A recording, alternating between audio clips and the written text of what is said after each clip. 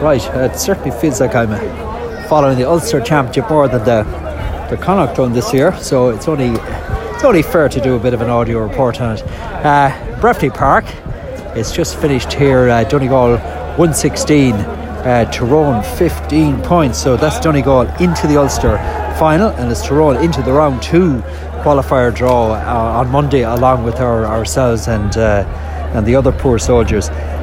Shock result, you'd have to say. I actually thought Tyrone would win this, if for nothing else on the basis of how they'd improved throughout the league, and they looked like they were going in the right direction. I thought they were a cut above Donegal going into this, but how wrong was that? Donegal won this early on, you'd have to say, because Jamie Brennan had a goal and a point on the board inside the first 7 or 8 minutes, and really from there they never looked back. They dominated hugely in the first half. Half time they led by 1-9 to 5 points, and then the second half they weren't really troubled ever by Tyrone, except right at the end when Tyrone made a belated burst, but it was too little too late. At that stage they needed a goal. The goal was never going to come. They had a few attempts to break down what was at that stage a mass defence. It just wasn't going to happen, and Donegal were very, very deserving winners. Interesting match now, and interesting styles, because there's an awful lot of debate about the blankets and the Galway shawl and the Roscommon version or whatever, and how we approach trying to break down defence like that. Big observation about today was that Tyrone were just really bad at it, like really, really bad at it. They were like Mayo on a bad league day against Tyrone, if you follow me. Too slow to get going, so slow to get up the field, and then it was lateral stuff back and over, and they, it was just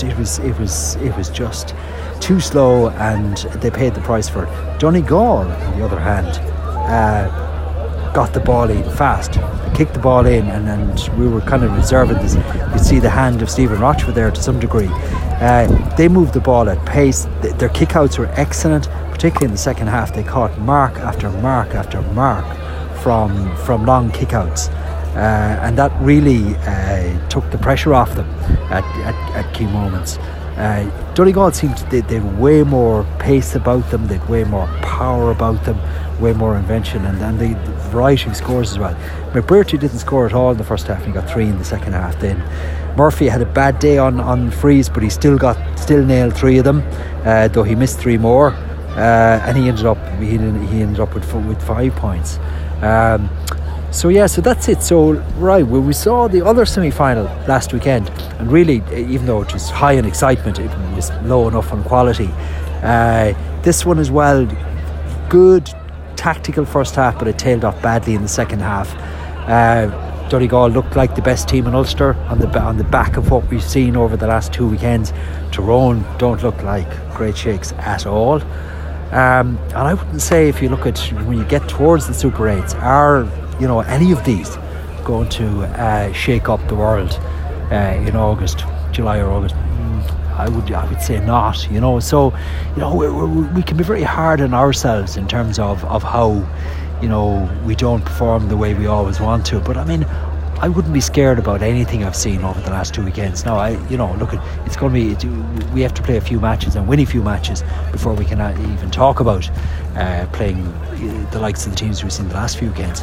But I think if we break through, and if we let's say we got to a Super 8 and we had Kerry and Donegal in the one group, you kind of would fancy your chances of getting going then. But anyway, I'm way too far ahead of myself.